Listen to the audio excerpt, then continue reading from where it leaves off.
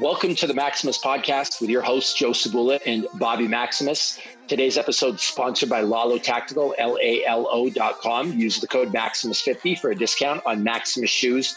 Maximus shoes are guaranteed to make you stronger, more ripped, better at your job, better at your love letter, and everything. Stanford can back this up with numerous scientific studies. We're also sponsored by 10,000.cc. Use the code Maximus15 for a discount. Training apparel around, and I am super excited.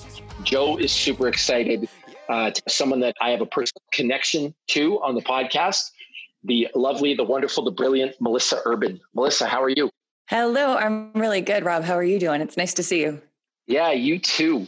I want to get right into it because we've got a lot to talk to you about, but it's kind of amazing to me to watch who you've grown into and what you've made with yourself and the Whole30. I remember, I was talking to Joe about this earlier. I remember when we used to train together and I would make you do horrible IWTs and workouts, and you used to curse me out and hate me. But I remember the work that you were putting in. You used to go from CrossFit gym to CrossFit gym. You were traveling every week. You were making incredible sacrifices to build what you have now. And I think a lot of people look at it from the outside as an overnight success, but this has been brewing for how many years have you been working on this? 10? 10, 12? 11 years. Yeah, 11. So it's been an 11-year overnight success. Yeah. Dude, she's like 11 years, 4 months, 5 days. And it's so incredible to me because I remember the struggles that you were going through to build this brand. Can you tell us a little bit about how you built up the Whole30? And how you got to here?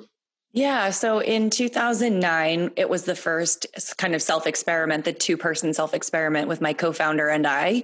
And I was working full-time for an insurance company at the time. I was doing really well. I managed 3 different teams in 3 different offices.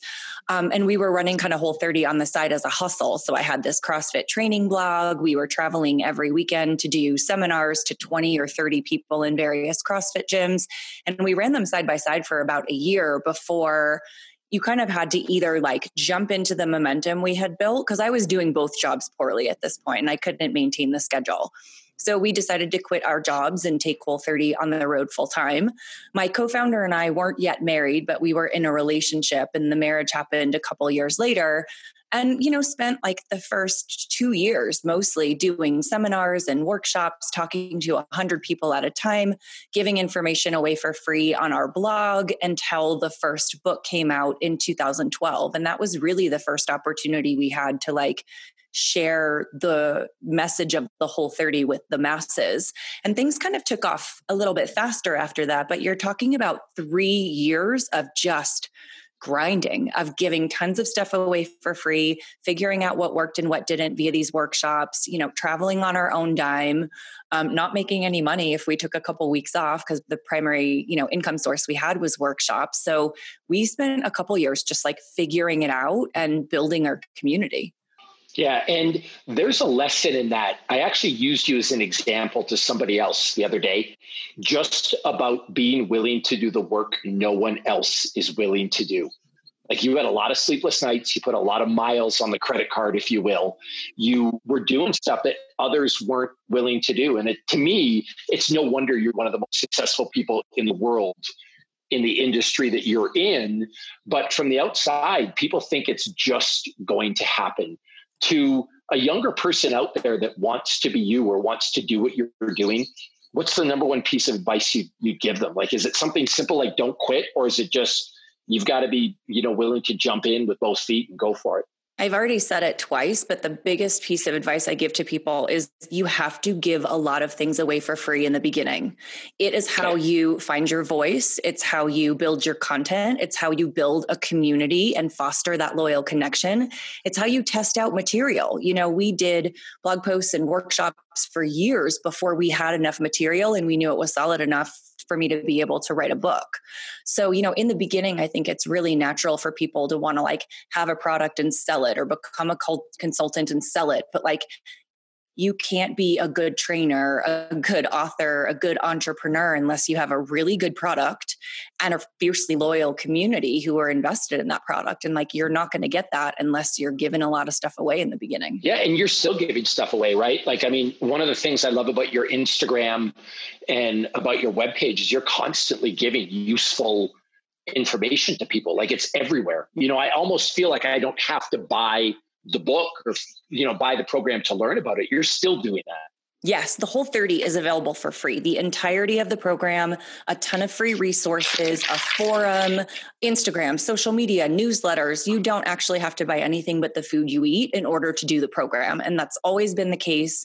And it's because we want the program to be as accessible as possible. And what I've discovered is that if you really focus on the community and create resources for them, then they will want to support you. So when I have my like 8th cookbook come out, I'll have people that say like, I don't need any more Whole30 recipes, but I love Whole30 and I want to support what you're doing, and they'll buy it.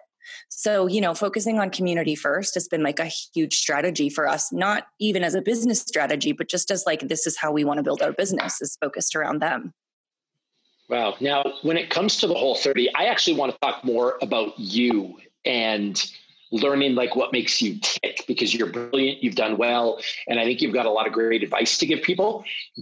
For people that don't know what the Whole30 is, how would you describe it to people, or how would we sell it? Yeah, so I describe the Whole30 as a 30-day reset for your health, habits, and relationship with food. So it's not a weight loss program. It's not a diet. It's not a cleanse. It's not a quick fix. You know how every dietitian in the world says, like, there's no one size fits all approach. You have to figure out what works for you. Whole30 is how you figure out what works for you. So it's a 30-day elimination followed by a reintroduction period, super carefully spelled out, very black and white rules that teaches you how various foods impact you so that you get to make your own decisions about what works for you going forward. Okay. And it's become fairly famous. Like, I've seen it on TV shows. I've seen it mentioned in pop culture. But with that, there is a certain amount of, and I'll tell you honestly, I've had to check myself a couple of times when people say mean things about it online, because I'm defensive of you, of course.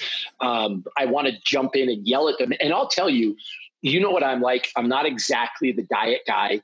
I eat Doritos. I drink beer sometimes, but I don't even want to call it a diet. The Whole30 is really the only thing I recommend to people. You'd be shocked how many times I've lent out the book you gave me to people in my gym. Like, just read this, do this. This is perfect for you. How do you feel about the amount of, I guess, hate it gets because you're successful, and with that comes all this other garbage? Does it bother you? Do you take it personally, or are you kind of, proud of it because you've made it now because you've got haters, if you will? It's kind of none of those, I would say. I think much like a game of telephone, the farther your message grows, the more likely you are to have some dissonance in that message. So, me talking to you, I can explain it really clearly, but like when your, brothers, sisters, hairdresser's cousin hears about it, all of a sudden the message is diluted. So I think there are a lot of really common misconceptions about the program, like it's a weight loss diet, like it's supposed to be how you eat forever, or that it's, overly restrictive. And I try to correct those misconceptions when I can. It's also not for everyone. Not everyone likes the idea of a 30-day elimination style approach. It's not right for people who have a history of eating disorders or disordered eating.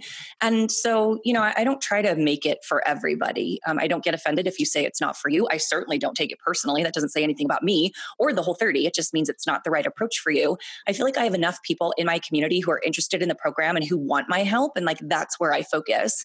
If it's not for you, like, I'm not going to try to convince you. That's not my job. Are there people who do it a lot longer than 30 days? Because I feel like it is a lifestyle for some people. And by the way, as what I call sustainable, health-fueled, nutritional way of being, I think it's one of the best. Like, if you could follow Whole30 for your entire life, and you'd be an extremely healthy person. You could, in that you're eating real whole nutrient dense food. It's meat, seafood, eggs, lots of vegetables and fruit, natural healthy fats. Like, there's no calorie counting. There's no calorie restriction. There's no pills or powders or shakes. Like, it's real food for 30 days. So you could do it. forever, technically. And there are people who do it for longer than 30 days. If you have an autoimmune condition or some kind of like medical symptoms that you're trying to get to the root of, you may continue the program for longer. But the whole point of the Whole30 is to get you to what we call food freedom, this place where you've used the program to identify what foods work for you and what foods don't. And then you take that information to create your own perfect diet that sometimes includes Doritos and sometimes includes beer and sometimes includes pizza or Cadbury cream eggs if they're worth it for you. So I don't want people to follow the Whole30 forever because that's not freedom. Eating according to my rules forever is not freedom. I want you to take the program, learn how foods impact you, and then use it to make conscientious, deliberate decisions about your own food based on what, is worth it and what works for you. Where did your confidence come from in that regard? Because I'll tell you another thing I've said about you repeatedly. The thing I respect most about you as a teacher and an educator is you're not scared to just say, I ate the donut because I wanted it. You don't feel the need to make up an excuse. A lot of dietary people, in my opinion, will eat a donut and they'll try to tell you there's some science in a cheat day, or they're trying to hyperactivate the mitochondrial biogenesis of ATP, and they come out with something to justify their quote unquote bad behavior when food shouldn't be bad or good. You're just like, I remember sitting with you one day and you ate a donut and I'm like, you're allowed to eat that? You're like, no, I wanted the fucking donut. Like, this is what there's no trick. There's no catch. Where did that confidence come from? Is that just believing in your stuff? Is it something that your parents taught you? No, it's not. It came from 5 or 6 Whole30 experiences where I eliminated certain foods, brought them back in, realized through that experience that some foods really don't work for me. Dairy, ice cream, you'll never see me eat ice cream because I don't like it enough and it's not worth it the way that it affects me. The occasional donut, the occasional Cadbury cream egg, hot buttered popcorn, whatever, those things I figured out I can get away with them once in a while and they don't cause me really negative symptoms and I really enjoy them from time to time. So, I think unpacking the morality around food, as you just said, the idea that there's no food that's good or bad, that you're not good or bad based on what you put on your plate, really identifying the way that the diet mindset had influenced me in my earlier years and just deciding to give that up. And that's not how I wanted to think about food going forward. And then I guess just going through the experience of reintroducing something, was it worth it? Was it not worth it? And then moving on from that, I think it's just been 7 or 8 years of my own personal Whole30 experiences that led me to this idea of if I want it and it's worth it, I eat it. There's no guilt or shame around it. I don't adjust the rest of my food habits. And, I say yes just as often as I say no. Is there something that's worth it to you that makes you feel horrible? Would it be homemade gelato from Italy? Would it be is there a food that will mess you up for a few days, but is absolutely worth it? Yeah, it's a combination of gluten and sugar for me. That's what crushes me the most. But my mom makes this chocolate chip walnut cake that I've had since childhood. It uses a full cup of Crisco, straight up Crisco. But when she makes it, I absolutely eat it. And it definitely leaves me bloated and unhappy and lethargic for a day or two. And it's 100% worth it because that's my mom's cake. I like it. Yeah. Beyond eating, you all have a really lifestyle terms train a lot. I feel like following you on Instagram, and I know you, so I know what you do behind the scenes, but just on Instagram, it seems you're in the gym. You're on the every damn day Bobby Maximus program. But I'm not though. So see, when I trained with you, I was already a hard worker. And when I trained with you, I definitely learned the mental aspect of working hard, what it meant to actually push myself hard.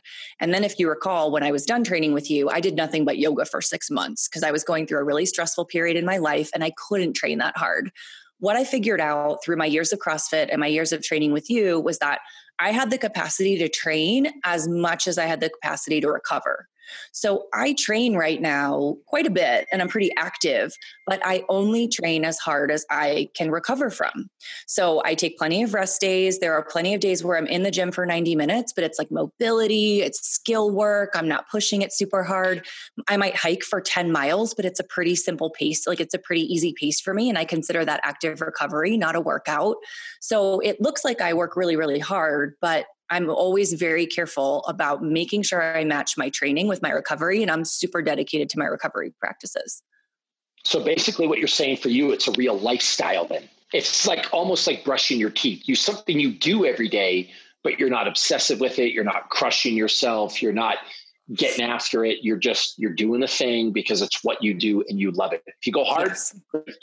easy, that's great too. Do you use your activity as a way to meditate? I noticed that you call your hikes church. Yeah, I do. I definitely used to and no longer use exercise as a form of punishment. So that's like not in my repertoire at all. If I'm in the gym moving, it's because I love it. I love getting up in the morning and moving. I love going for my hikes. I meditate at the end of every workout. So that is part of my normal process. And then hiking is, yeah, I call it church because I feel like I usually am out there by myself. It's quiet. It's where I kind of let things ruminate. It's where I feel like I can drop the stress. I open myself up to like connection with the universe. And I definitely get grounded during those hikes. So moving, it definitely is a lifestyle. It definitely is just like something I do. If I can't train for a little while because my schedule is busy or something, I don't freak out about it. And I don't like, it's not a big deal. I just get back to it when I can. But yeah, it definitely is. It's a really good thing for my mental health, but not in a negative way. Not like, ooh, if I can't have it, I lose my mind, but just in a like, when I do it, it makes me feel really good. Is hiking something you always loved, or did Salt Lake City do that to you?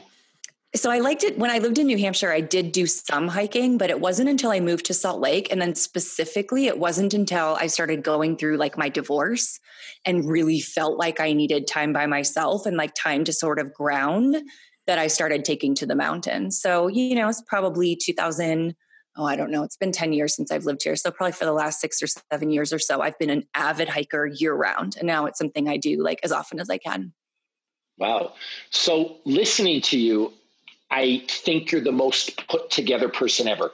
Smart, you run a business, you're a great mom, you meditate, you hike, you got a good balance in everything, but it wasn't always like that. And one of the things I admire about you is your courage to share some hardships you've been through. You talked about when you were younger, there was some drug addiction, there was body image issues. There was a lot of stuff you went through. Was it hard for you to share that?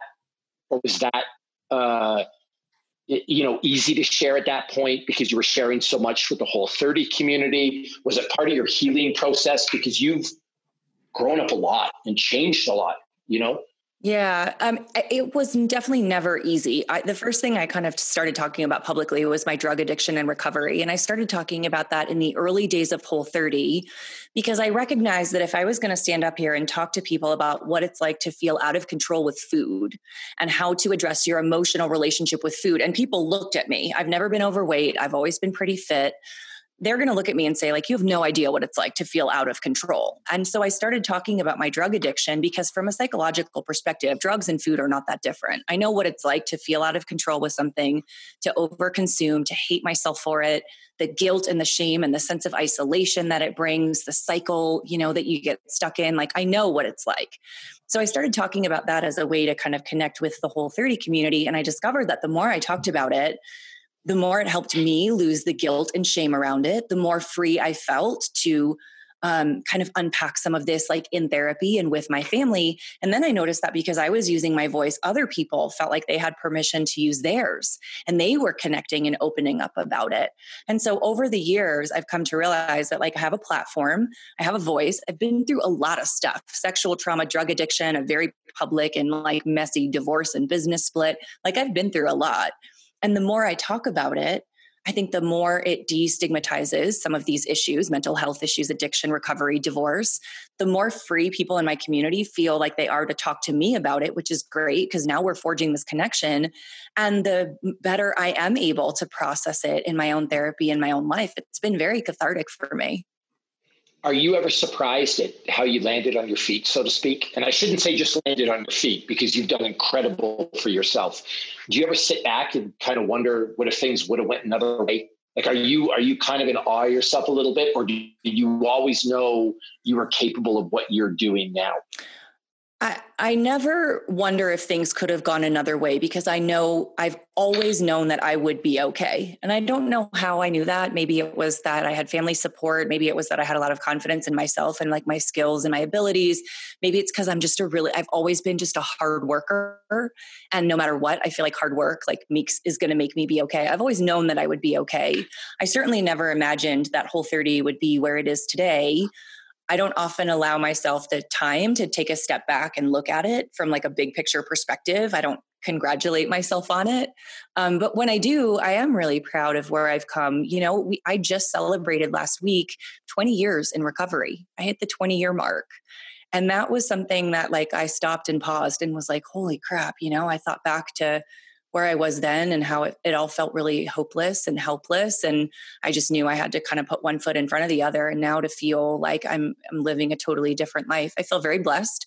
I feel very lucky, but yeah, I'm also really proud of myself. I'm kind of curious, coming from that background and from everything that you went through, how did the Whole30 really come about? Like when was it born in your mind? It was born in 2009 from that 2-person self-experiment. It was kind of like I was really into fitness and CrossFit at the time.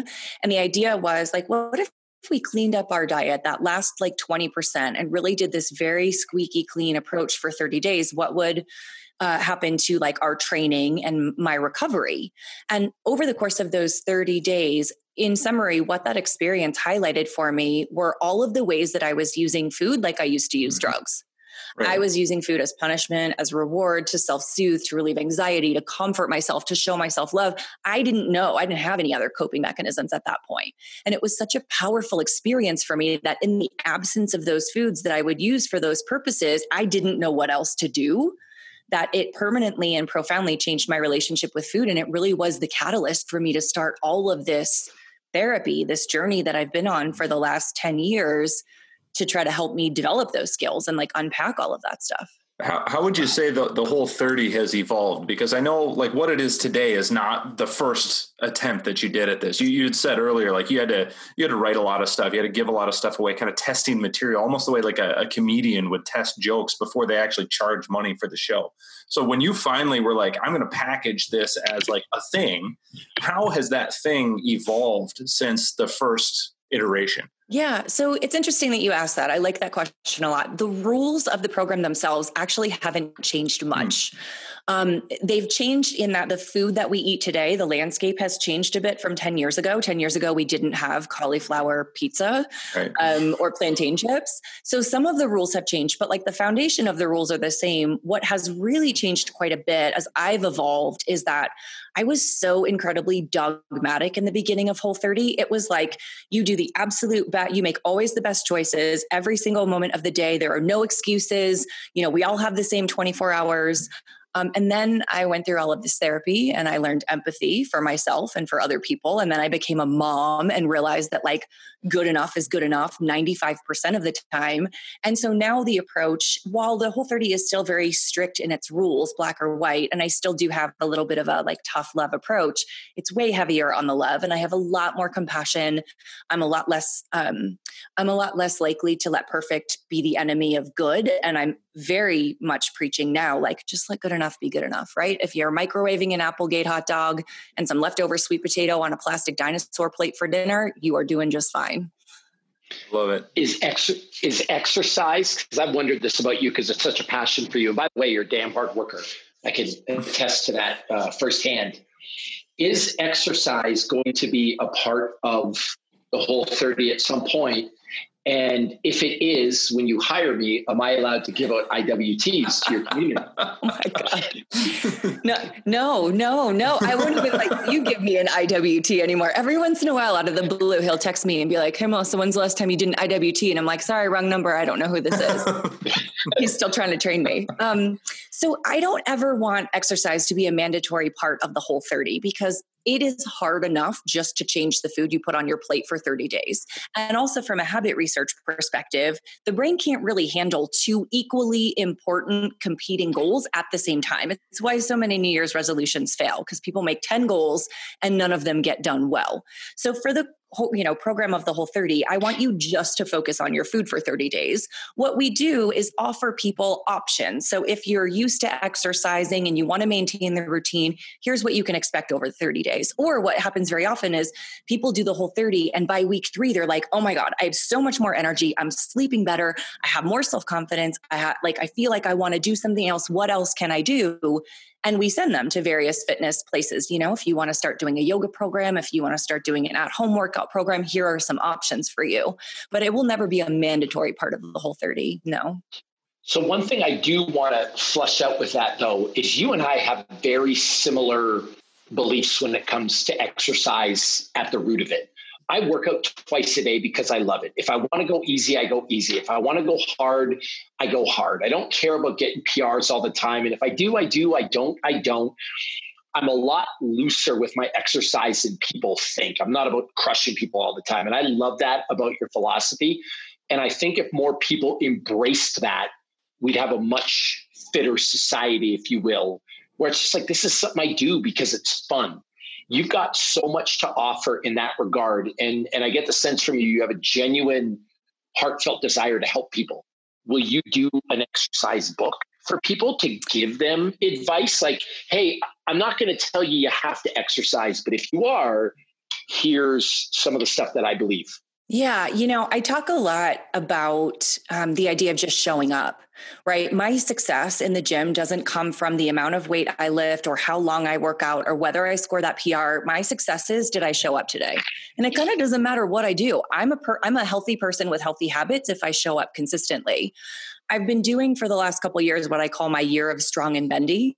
So there's a lot of mobility, a lot of flexibility. There's some gymnastics, there's yoga. I'm still powerlifting. I'm still doing kettlebells and calisthenic work. And it's like this weird hybrid. And a lot of people have asked if I would release some kind of program.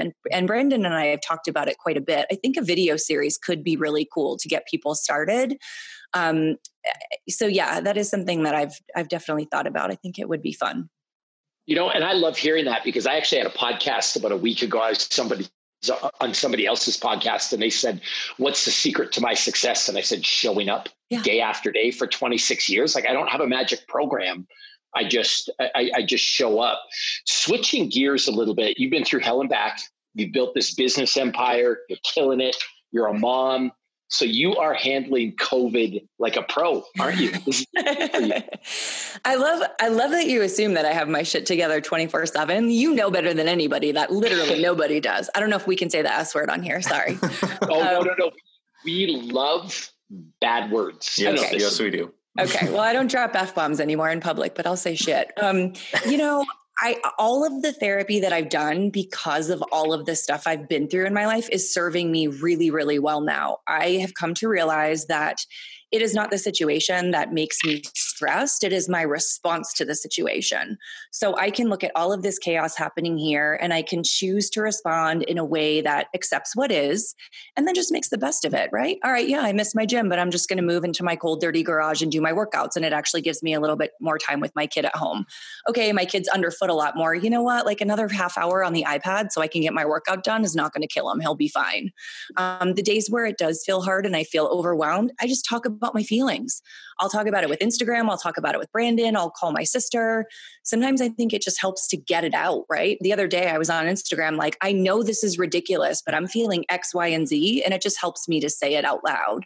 And I also think that falling back on my healthy habits is really, really important for me. So knowing that every morning, even if I'm in a really pissy mood, I get up, I take my cold shower, I get into my gym and I do my little workout and I do my meditation. Like if I can get those things in my day done, it really sets me up for a better mindset for the rest of my day. Has this messed up your business or is it business as usual? Because recently, I shouldn't say recently, you're not traveling the world doing seminars week after week after week. You're not in the middle of a book tour promotion right now. Has this messed up your business? Or has it in a way helped your business? Because I was thinking about this the other day. The one good thing there's a lot of good things that come of this and there are some bad, but family dinners are back on the table. People are making food from scratch. There's a bunch of people. I was raised by my Italian grandmother and beaten if I didn't cut spaghetti straight. I know how to cook from scratch. A lot of people didn't have that skill because they were raised with TV dinners. is the interest in the Whole30 peaking right now because people actually have a chance to do it? It's funny, we're actually doing really well because, and this was before, so we're going to launch a group Whole30 on April 13th, a worldwide group Whole30. We just decided 2 weeks ago that we were going to like pivot super hard and offer this as a resource for the community because I had so many people in my DMs saying, I'm leaning so hard on what the Whole30 has taught me right now. It gives me a good foundation. I know I'm nourishing myself from a place of self-care. I have more energy. I sleep better. I'm calmer. I'm in a better mood. I'm more patient with my kids. I don't have the sugar crashes and the highs and lows. Like for all of those reasons, I'm coming back to the Whole30 now. So, we want to be a resource for people, whether you're doing a Whole30 or just navigating your food freedom during this time. We've got a new webpage set up and special hubs. I'm creating more resources now than I have in a long time for each of those groups. We're bringing partners in to kind of help support. So we're really coming together during this time. And like you said, we are home more, the opportunity for family dinners and to get family in on the cooking. There's less social pressure for things like, eating out or drinking. So that can be a really positive experience too. So we're really encouraging people to lean into it. For people that are struggling business-wise, because you had to hustle, you had to travel, you had to make hard decisions, you had to take risks. People that are struggling right now, do you have any advice for them? Especially for people that want to be, I don't know whether to call it an internet entrepreneur or an influencer or to do the whole digital thing. Do you have any advice for people at this time? It's really hard. It depends on the industry that you're in. Obviously, if you're an entrepreneur and you're working for yourself, hopefully you're agile enough to be able to look at your community, see what they need and pivot. So, if we were focusing super duper hard on things like book tour and book sales, which I was in January, that's not happening right now. So what else can we do? What other partners can we work with? What kind of community resources can we offer?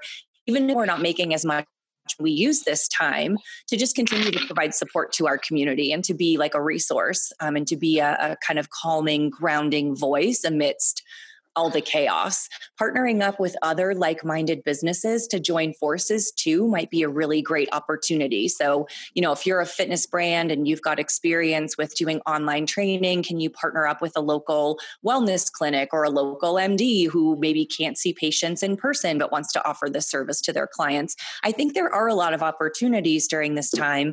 But at the same time, I also don't want to put a ton of pressure on people who are home with their kids, trying to figure out homeschooling, trying to run a business and a household at the same time. Like, I'm really sensitive to that message of like, well, if you don't come out of this pandemic with like a new skill or a side hustle, you're doing something wrong. And it's like, no, some of us are really just trying to survive.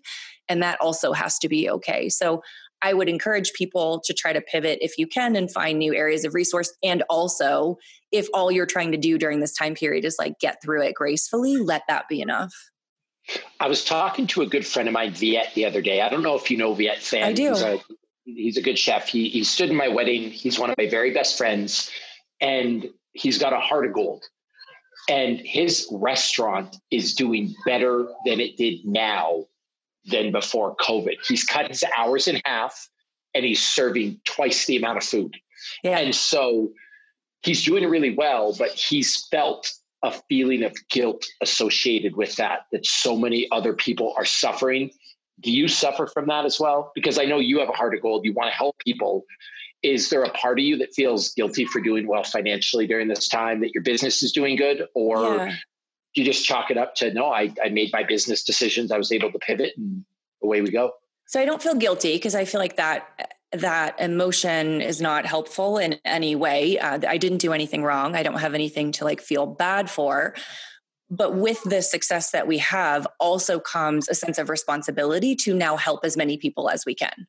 So can I order, I did not realize that I could get Pretty Bird for takeout. So maybe I'll, hit Viet's restaurant up. My friend Nick Gradinger owns Vessel Kitchen, and we're trying to get takeout from them once or twice a week now, just because they're trying to keep their doors open and they're doing this awesome no contact delivery. I'm trying to support local businesses.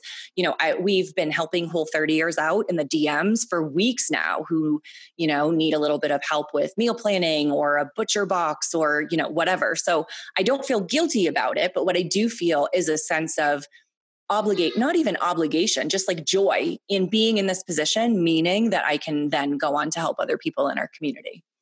And when you say we, do you have a whole bunch of people in the whole 30 that are helping you do this? Because I can't imagine you answering everything on your own. Maybe you are. I don't know. So on my personal Instagram channel, the Melissa Yu channel, it's just me. You are only ever going to talk to me. Nobody else gets in there ever. But I do have a whole team on the Whole 30 side who handle digital and social. And in the DMs, we have coaches who step in and help out. So we have a lot of people on the Whole 30 side who are connecting with people in the community. Yeah. I have not let my kid take over my DMs yet. All right. So if I slide into your DMs, I'm going to get you. I'm not going to get somebody else. What's an IWT, for example? You should know that because of the level of shit that I give you in my DMs. You should absolutely know that it's me. That's true. I gotta tell you a funny parent story. I told my 11-year-old, he asked what was going to happen. And I told him if we didn't get our asses in gear, we were going to lose our house and be on the street. And he needed to step up and work. So he's been my personal assistant. So he answers text messages for me. So one of the guys from 10,000 was texting. He wanted a logo and stuff. And my kid goes, yeah, this is Beans. I'll make sure my dad gets to it. He goes, by the way, do you guys have, and I didn't read this till later. He goes, do you guys have any extra small clothing? He asked what sizes they had for him. And Brian from 10,000 said, well, we have extra small. And my kid wrote back, what kind of man wears extra small? And so Brian wrote back, our CEO and our creative director, and Beans wrote, poor guys. I was like, oh my God, you're fired. You're done. No, your son is a PR nightmare. And no. No, I've never really thought about it before because I'm very open with my oldest and he's 11. But how do you deal with that with a kid? His school did a really good job of kind of preparing him. He came home one day and he was like, yeah, we're not able to go outside and like meet my friends right now because we all don't want to get coronavirus. And I was like, okay. So like they've given you a little bit of a heads up. I try to keep things as like normal as possible for him. I feel like he picks up on my energy a lot. So I just try to keep things like super chill. And when I have my moments of like freak out and panic, I definitely don't do it around him. We keep his schedule as normal as possible. It's really simple with things like, I want to go to the playground. It's like, buddy, we can't go to the playground because unfortunately playgrounds are closed because that can spread the germs. And he said once like, well, I'm not afraid of getting sick. I don't think that kids get really sick. And I'm like, I know, but you could get sick. And then if you passed it to like grandma and grandpa, they could get really sick. And we don't want that to happen. So we have to be responsible. So we're talking about it. We're not pretending it doesn't exist, but at the same time, I'm trying to keep things just as like normal as I can for him. Are you really open with him about stuff, or do you try to shield him from things? No. It's a question I ask parents now because I chose with my son to be just super open a long time ago and tell him everything. I'm pretty open. I'm not saying things like lots of people are dying. Like I'm not kind of giving him the statistics on the, horrifying death toll in New York City or anything like that. But, I'm being pretty open that like it could make people really sick. If you're older, like grandma and grandpa, it can make you really, really sick. So sick, you have to go to the hospital. We really don't want that to happen. Also, if you get sick, it's not going to feel really good. It might feel like there's like a big dog sitting on your chest and that's not going to be super fun. So we're going to be really careful. And I'm open to a degree, but he's only 7. So he doesn't need to know like the worst of the worst, right? I also have a lot of control. It's not like he's 13 or 16. I have so much control over where he goes and what he does now. I'm setting some guidelines that are reasonable and just like not making a big deal out of the stuff that's a little bit different. Does that scare you as he gets older because of the information world? Do you know what I mean? Like at some point, he's going to figure out who you are. He's going to figure out that you have a book. He's going to figure out that the Whole 30 is a thing. And in 5 years, who knows where you'll be. Does it scare you as he gets older as a parent? Because it's funny. We'll go into Barnes and Noble now and he'll go, oh, hey mom, there's your book. Like he doesn't know what it means, nor does he care. I mentioned like, we happened to watch a segment I had done on Dr. Oz together. Like it was on my computer and he's like, what's that? And I was like, oh, that was the time mom was on this big TV show. And he was like, all right. He like doesn't care. Right. If I do a guest spot on like the Power Rangers show, he will pay attention, but Dr. Oz or Oprah, like he wouldn't care. And actually we don't even say his name in public, but I've kept him off all of social media. You will not find him. We don't say his name. We don't show pictures. Don't talk about him in specifics. And that's because I have such a public life that I want him to be able to sort of choose his own level of privacy as he gets older. So I don't want him getting to be 13 or 14 or 15 and being like, oh my gosh, I'm in every photo you've ever posted on Instagram for the last 15 years. It was just a decision that Dallas and I made together. I don't know what's going to happen as he's going to get older, right? I couldn't have predicted some of the technology we have now 4 years ago. So who knows what it's going to look like then. We're just going to do the best we can, I think, together as co-parents to figure out like when is the right age for some of this stuff. And I really want to just keep him in sports because I feel like the more he's in sports and outside and hiking and camping and climbing, the more he's going to be interested in that outside stuff and the less he's going to be super like addicted to his phone. I don't know. That's just how I'm hoping it's going to work.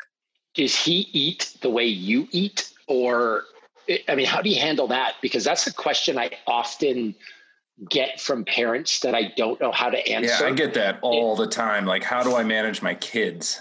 Mm-hmm. I don't have a ton of street cred in this area because he's always eaten the way that I eat. So I did not have to wean him off of like McDonald's and sodas and candy. He grew up eating, bone broth and avocado and seaweed snacks. As he got older and got into school, I had to deal with other people's food for the first time. So he'd go to, a birthday party and he'd want to eat the cake or pizza. The way we handle it is just, he doesn't have any serious allergies, nothing like that. No gluten or dairy issues are going to like really impact him. So when he goes to the birthday party, we let him make the choice. And it's really funny because I'll notice that he'll eat like one piece of pizza and then he'll go, pizza doesn't make my belly feel super good. And he won't eat a second one. So, he does fine.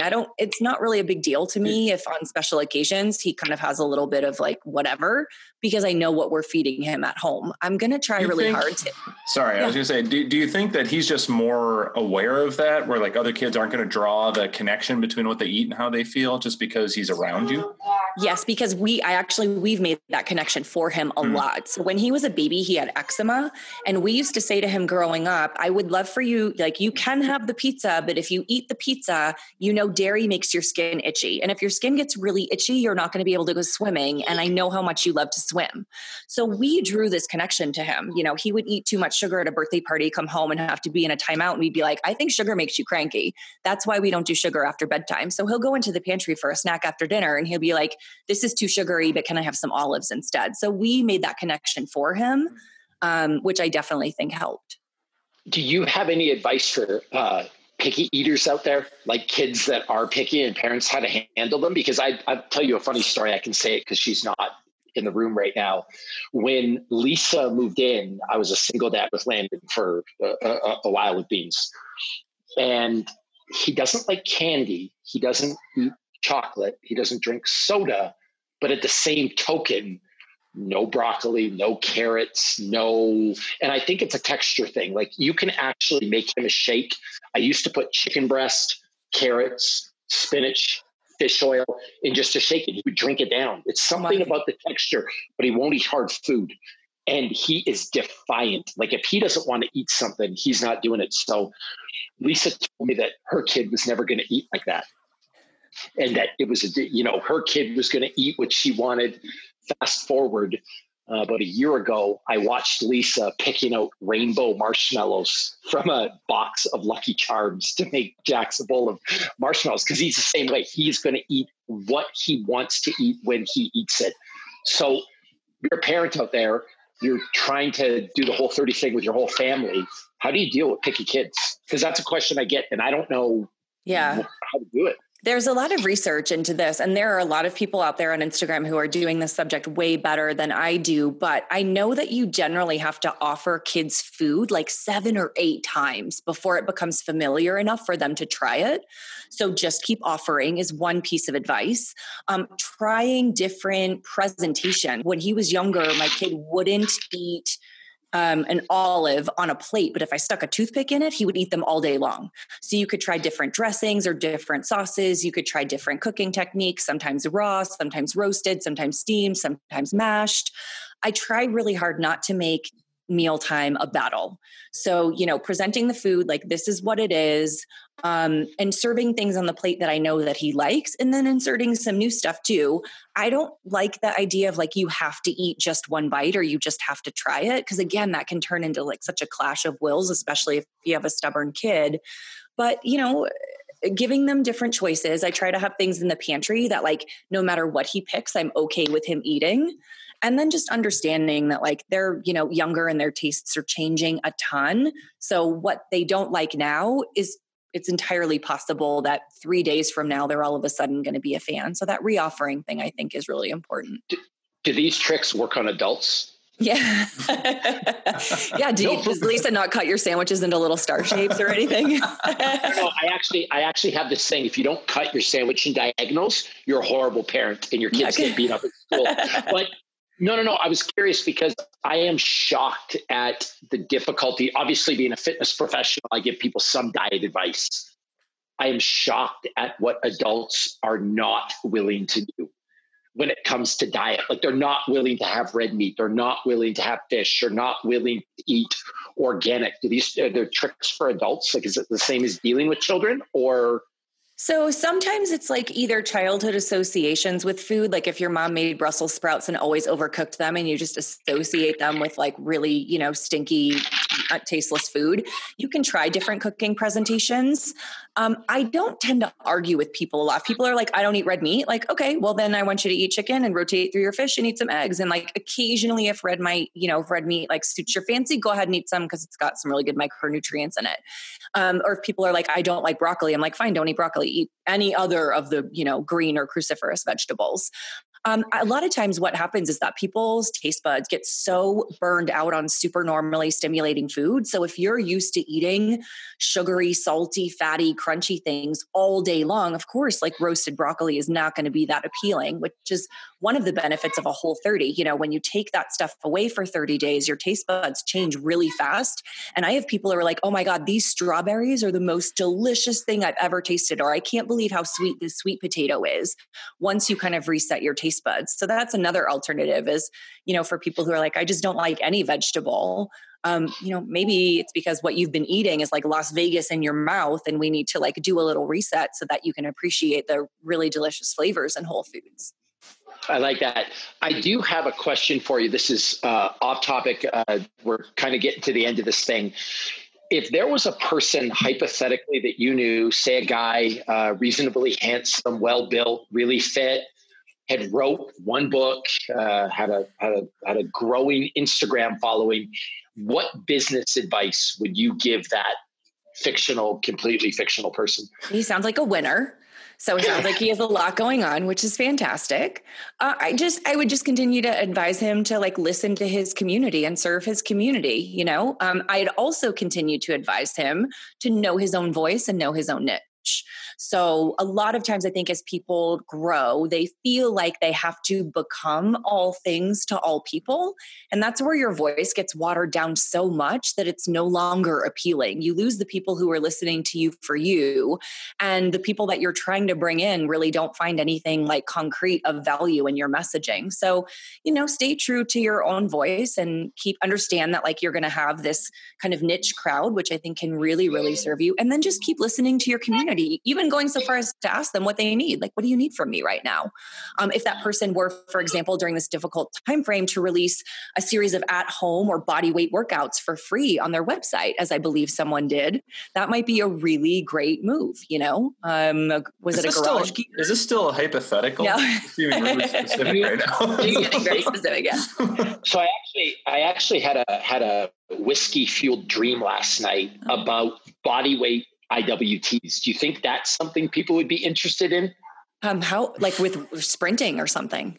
Oh yeah. Like I have a whole system now of body weight IWTs. I see by your face you're not interested. Would you like to try them out? Some people might be. I know. What did you just say? You got to focus on your niche. You got to focus on your crowd. You ruined me for the Airdyne like forever. I will never get on another Airdyne ever again, thanks to you. But I think that would be really, really fun. Yeah. You know, people are looking for really creative ways to stay fit and to stay accountable. And definitely, I think people like seeing what you do in the gym, and they like the idea that they can like work out like Bobby Maximus. So yeah. Are you scared to offend people when you post stuff? Like you post personal things. Did your mom or dad like get on you? Like, oh my gosh, how could you say that? Are you worried about what family thinks, people in your community think? Because you do talk about personal stuff on your Instagram. You talk about parenting. You talk about, so are you worried about that at all? Or are you just authentic to yourself? And if people like it, they like it. They don't, they don't. So I'm not worried about offending people because I'm always speaking to myself from my own experience. I'm not telling people what to do. I'm just sharing my own experience or what I'm learning from other people in my community. If I do offend someone, if someone says, hey, this is like not okay, and here are the reasons, I always take a step back and see if I can find it.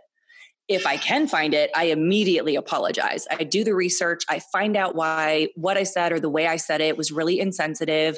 I figure out how I can do better next time. I apologize in a very sincere way, and then I don't do it again. But I also understand that sometimes it's just how that person is choosing to experience me. You know, you can write something from your own perspective, and it's not about this stranger on the internet, but that stranger will take it very personally. And I have come to realize that that's not about me.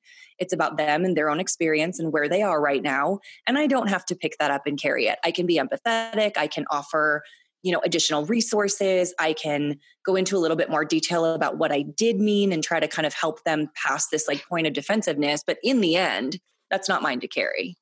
And I guess finally, where are you going from here? What is Melissa Urban really? Oh, I already know the answer. She's going to do the whole 31. Yeah. You know, I've been talking about the Whole 30 for 10 years now, and I definitely still have more to say on it. But through my podcast and through my Instagram channel, I'm starting to talk about so many more other things. I'm talking about relationships and self-care and empathy and addiction and recovery and trauma and, you know, entrepreneuring and work-life balance and all of that stuff. And so I really want to continue that conversation. I feel like it's very tangential to what I do at Whole 30. The Whole 30 provides a great foundation for looking at some of these other topics. And I like connecting with the community in that way. So I would love to continue talking more about my own kind of fitness routine. And then, you know, maybe eventually some kind of like, I don't know, my publisher's been talking to me about writing a memoir. And that feels super weird and really heavy, but at the same time, it could be kind of cool. So that's something. Melissa, I'll tell you just from what I know of you, and I've been a fan for a very long time, and obviously getting to spend this past hour with you, you're a great spokesperson for mental health therapy, right? Like you've had a lot of help along the way, and clearly it's working because you are one of the most impressive people that I've had the pleasure of meeting. Something we talk about a lot on this podcast is kind of trying to figure out like, when is it time to say I need outside help? What advice would you give somebody who's maybe struggling with mental health issues, maybe struggling with things in their life, about understanding the difference between know that you can handle this and no, you should probably go get some help? I don't think there's ever a reason that you have to handle anything by yourself. I love the idea of getting into therapy before you need to be in therapy. We all have things we can unpack. We all have personal growth initiatives that we, you know, could begin. And how wonderful would it be to have a relationship with a therapist so that if the shit does hit the fan, you have a relationship with the therapist and you can kind of jump in and hit the ground running. I never want there to be any sort of stigma around therapy. I think therapy is a wonderful practice. You know, it's so helpful to have someone with experience to be able to listen to you and guide you through this stuff. A lot of these things are way too big to unpack on your own. But if you can't afford therapy or you have barriers to therapy right now for whatever reason, you can also just open up and talk to a trusted friend or family member. There's something really powerful in dragging what you've been kind of hiding out into the light and getting it out there. And I think that could just be a really great first step. Yeah, I think that's a phenomenal answer, but I think that's also like why Melissa Urban memoir would be very worth reading. Thank you. I appreciate that. It feels definitely a little intimidating. And also I'm like, why would someone want to read 300 pages about my life? But it could be really cathartic, I think. Question though, is it really that different from what you've already shared? Because you've been really personal on your Instagram. Like I feel it's kind of funny. I know you, but I don't know you. Like, it's not like we spent months and months together. It's not like we went on vacation together. It's not like you're over for dinner every single weekend. But I feel like I know you on a level because of the way you talk on your Instagram.